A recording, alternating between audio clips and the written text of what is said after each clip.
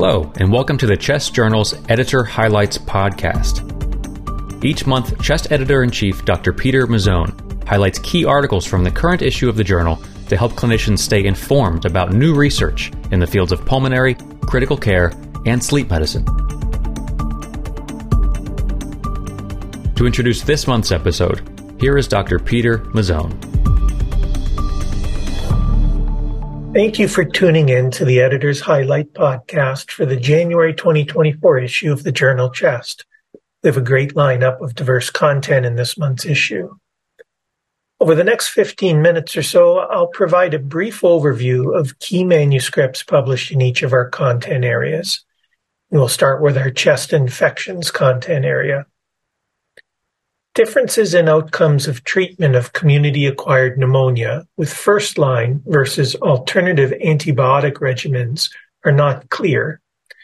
In this issue, Bay and colleagues report findings from a retrospective cohort study of 23,512 patients designed to evaluate whether there is a difference in in-hospital mortality between first-line and alternative antibiotic regimens for treatment of patients hospitalized in a non-ICU ward setting with community-acquired pneumonia. 39.7% of patients received first-line treatment with a beta-lactam and macrolide. The adjusted risk difference for in-hospital mortality compared to first-line treatment was 1.5% for a beta-lactam, negative 0.9% for a fluoroquinolone, and negative 1.9% for a beta-lactam plus doxycycline. Beta-lactam use alone was associated with longer time to discharge and a possible small but clinically important increase in risk of death. These findings suggest first-line and alternative therapies for patients hospitalized with a non-severe community-acquired pneumonia can be considered effective regimens.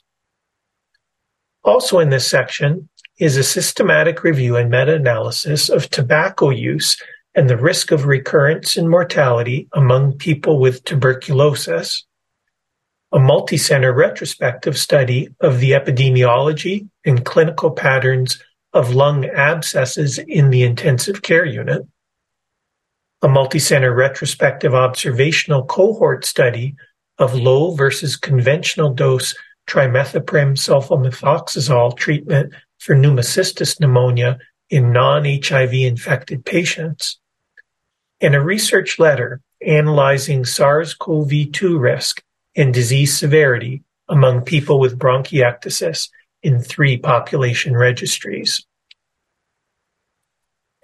On to our COPD content area.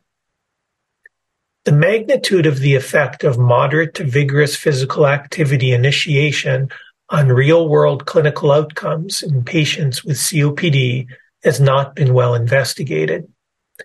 In this issue, Kim and colleagues report findings of an emulated target trial using nationwide cohort data designed to evaluate whether there is an association between regular moderate to vigorous physical activity initiation following a COPD diagnosis and mortality.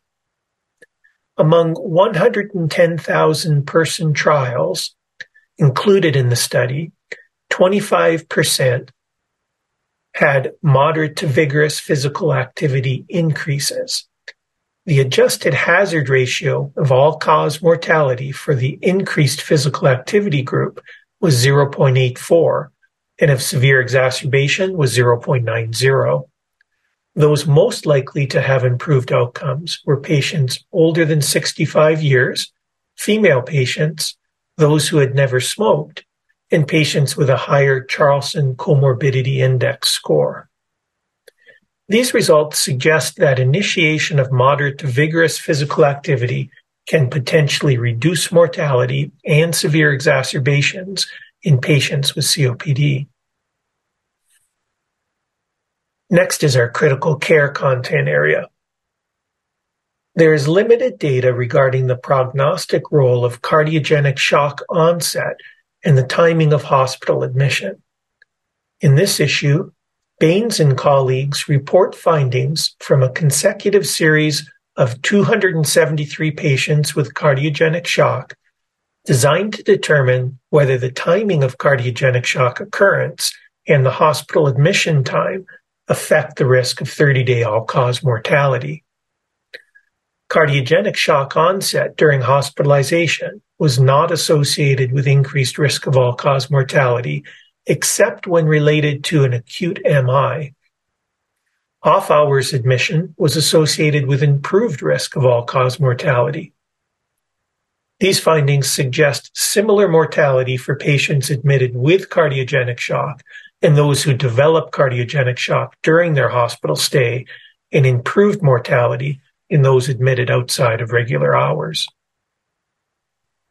Also in this section is a report of the Minnesota Medical Operations Coordination Center, a COVID-19 statewide response, and a research letter that evaluated the association between Paxlovid and mortality in critically ill COVID-19 patients receiving invasive mechanical ventilation. Onto our diffuse lung disease content area. The prevalence, clinical characteristics, and survival of those with systemic sclerosis-related interstitial lung disease and pulmonary arterial hypertension alone or in combination is not known. In this issue, Moinzadeh and colleagues report findings of a cohort study of the German Network for Systemic Sclerosis, designed to determine the effect on survival of systemic sclerosis-associated interstitial lung disease with or without pulmonary hypertension. Data from 3,257 patients with a mean follow-up time of 3.5 years was included. Interstitial lung disease was present in 34.5%, and interstitial lung disease without pulmonary hypertension in 4.5% at baseline. At the end of follow-up, interstitial lung disease was present in 47.6%, interstitial lung disease with pulmonary hypertension in 15.2%, and pulmonary arterial hypertension alone in 6.5%. Interstitial lung disease was present more often in the diffuse cutaneous form of systemic sclerosis. 5-year survival was 96.4% for patients without pulmonary involvement of their systemic sclerosis, which differed significantly between those with pulmonary involvement, and survival was worse for those with interstitial lung disease combined with pulmonary hypertension. Female sex, higher BMI, and a higher diffusing capacity were associated with lower mortality risk.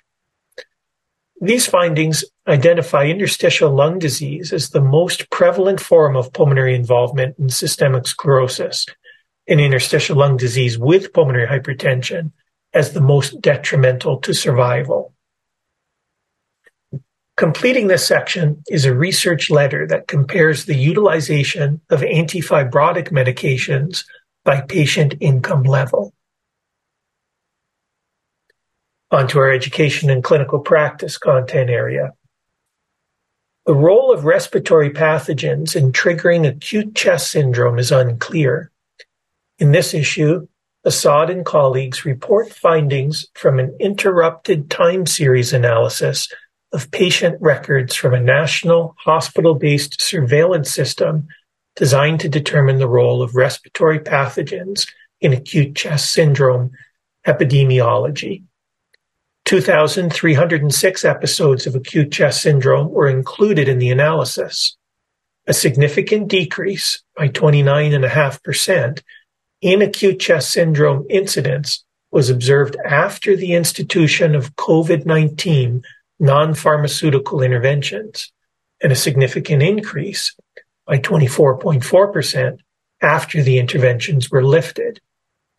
Population-level incidence of respiratory pathogens suggested Streptococcus pneumonia accounted for 30.9% of acute chest syndrome incidence, and influenza 6.8%, while other pathogens had only a minor role. These findings suggest an impact of non-pharmaceutical interventions on acute chest syndrome incidence and the potential contribution of Streptococcus pneumonia in triggering childhood acute chest syndrome. Also in this section is an original research article that reports the validation of a quality of life survey to predict the need for intervention in patients with idiopathic subglottic stenosis, and a research letter describing the arithmetic behind the updated definition of a positive bronchodilator response. Our pulmonary vascular content area is next. Cutoff values to identify the estimated 1-year mortality risk of pulmonary hypertension patients with cardiac magnetic resonance imaging require external validation. In this issue, Salant and colleagues analyzed data from treatment-naive patients with pulmonary arterial hypertension to determine the discriminative prognostic properties of the current cardiac magnetic resonance risk thresholds. 172 patients with cardiac magnetic resonance imaging were included, 11% of whom were classified as low risk, 45% as intermediate risk, and 44% as high risk. Poor survival discrimination was seen between risk groups at baseline, with better survival discrimination noted at first reassessment. These results suggest the recent proposed cardiac magnetic resonance imaging cutoffs may require adjustment to emphasize the importance of individual treatment response. Completing this section is a How I Do It review about implementing a pediatric pulmonary embolism response team. Now, our sleep medicine content area. There is uncertainty about the impact of obstructive sleep apnea and its phenotypes on cardiovascular disease. In this issue, De Miranda and colleagues report findings from a prospective, community-based cohort of 1,956 individuals designed to determine if obstructive sleep apnea and clinical features such as daytime sleepiness are associated with incident subclinical coronary atherosclerosis. A significant association between obstructive sleep apnea and incidence of subclinical atherosclerosis was noted, with an odds ratio of 1.26. Stronger effects were noted among those with excessive daytime sleepiness, with an odds ratio of 1.66. Coronary artery calcium progression showed a positive correlation for both obstructive sleep apnea and obstructive sleep apnea with excessive daytime sleepiness. These findings suggest obstructive sleep apnea, particularly with excessive daytime sleepiness, predicts incident and progressive coronary artery calcification. Next is our thoracic oncology content area. The relationship between metabolic syndrome and lung cancer remains controversial. In this issue, Lee and colleagues report findings from a population-based prospective cohort study of over 330,000 participants, 77,173 with a diagnosis of metabolic syndrome, designed to evaluate the association of metabolic syndrome with the risk of lung cancer. 2,425 participants developed lung cancer over a median follow-up of 10.9 years. The hazard ratios of metabolic syndrome were 1.21 for overall risk of lung cancer, 1.28 for adenocarcinoma, and 1.16 for squamous cell carcinoma. Hazard ratios increased with the number of metabolic abnormalities. High-density lipoprotein cholesterol, waist circumference, and hyperglycemia were also associated with lung cancer risk. A stronger effect was noted in women and those who used tobacco. These findings suggest the importance of taking metabolic status and markers into consideration for the estimation of lung cancer risk and the primary prevention of lung cancer. Completing this section is a research letter describing the impact of diabetes on lung cancer screening efficacy in the National Lung Screening Trial.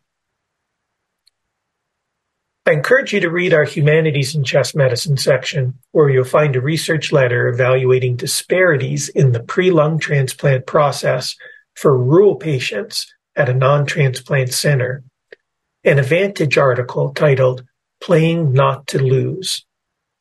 Finally, please review our case series publications for the month, which provide novel and educational cases to help improve your clinical skills.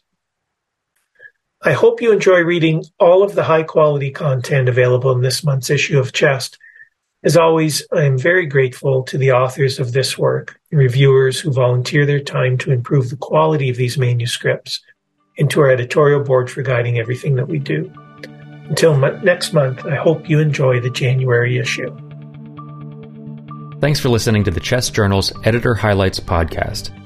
You can find the articles mentioned in this podcast and more on chestjournal.org. And if you're looking for more context and commentary on articles in the current issue, please check out the original Chest Journal podcast, which features in-depth discussions with the authors themselves. We'll be back again with more Editor's Highlights next month.